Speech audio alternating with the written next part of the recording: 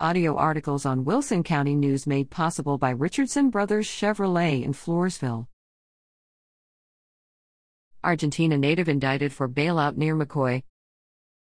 Jose Anibal Giron was indicted by a Wilson County grand jury March 4 on charges involving the illegal transport of persons.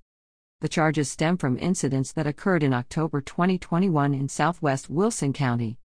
A red GMC pickup truck sped into the county on CR 541 and attempted to turn north onto FM 2505.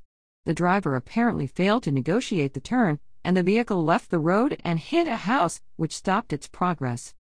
Texas Department of Public Safety Highway Patrol troopers detained the driver, Giron, and 3 of the truck's occupants. Other occupants appeared injured and were transported to area hospitals.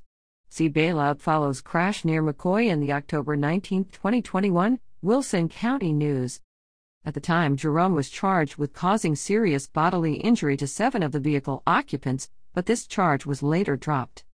Although District Attorney Audrey Louis of the 81st Judicial District cannot comment on this case while it is pending, she explained that this charge requires a showing of substantial likelihood of serious bodily injury. It is a legal standard that can only be determined by a statement from a medical expert, Louis said. Until we are provided that evidence, we have to go on the evidence provided to our office.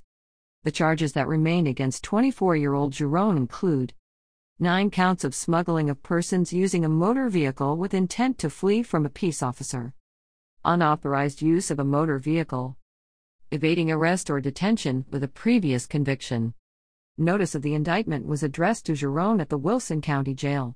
However, according to a Wilson County Sheriff's Office spokesman, a district judge ordered Giron's release from custody.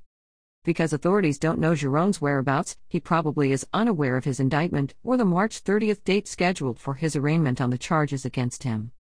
If Giron does not appear in court for his arraignment, a warrant will be issued for his arrest.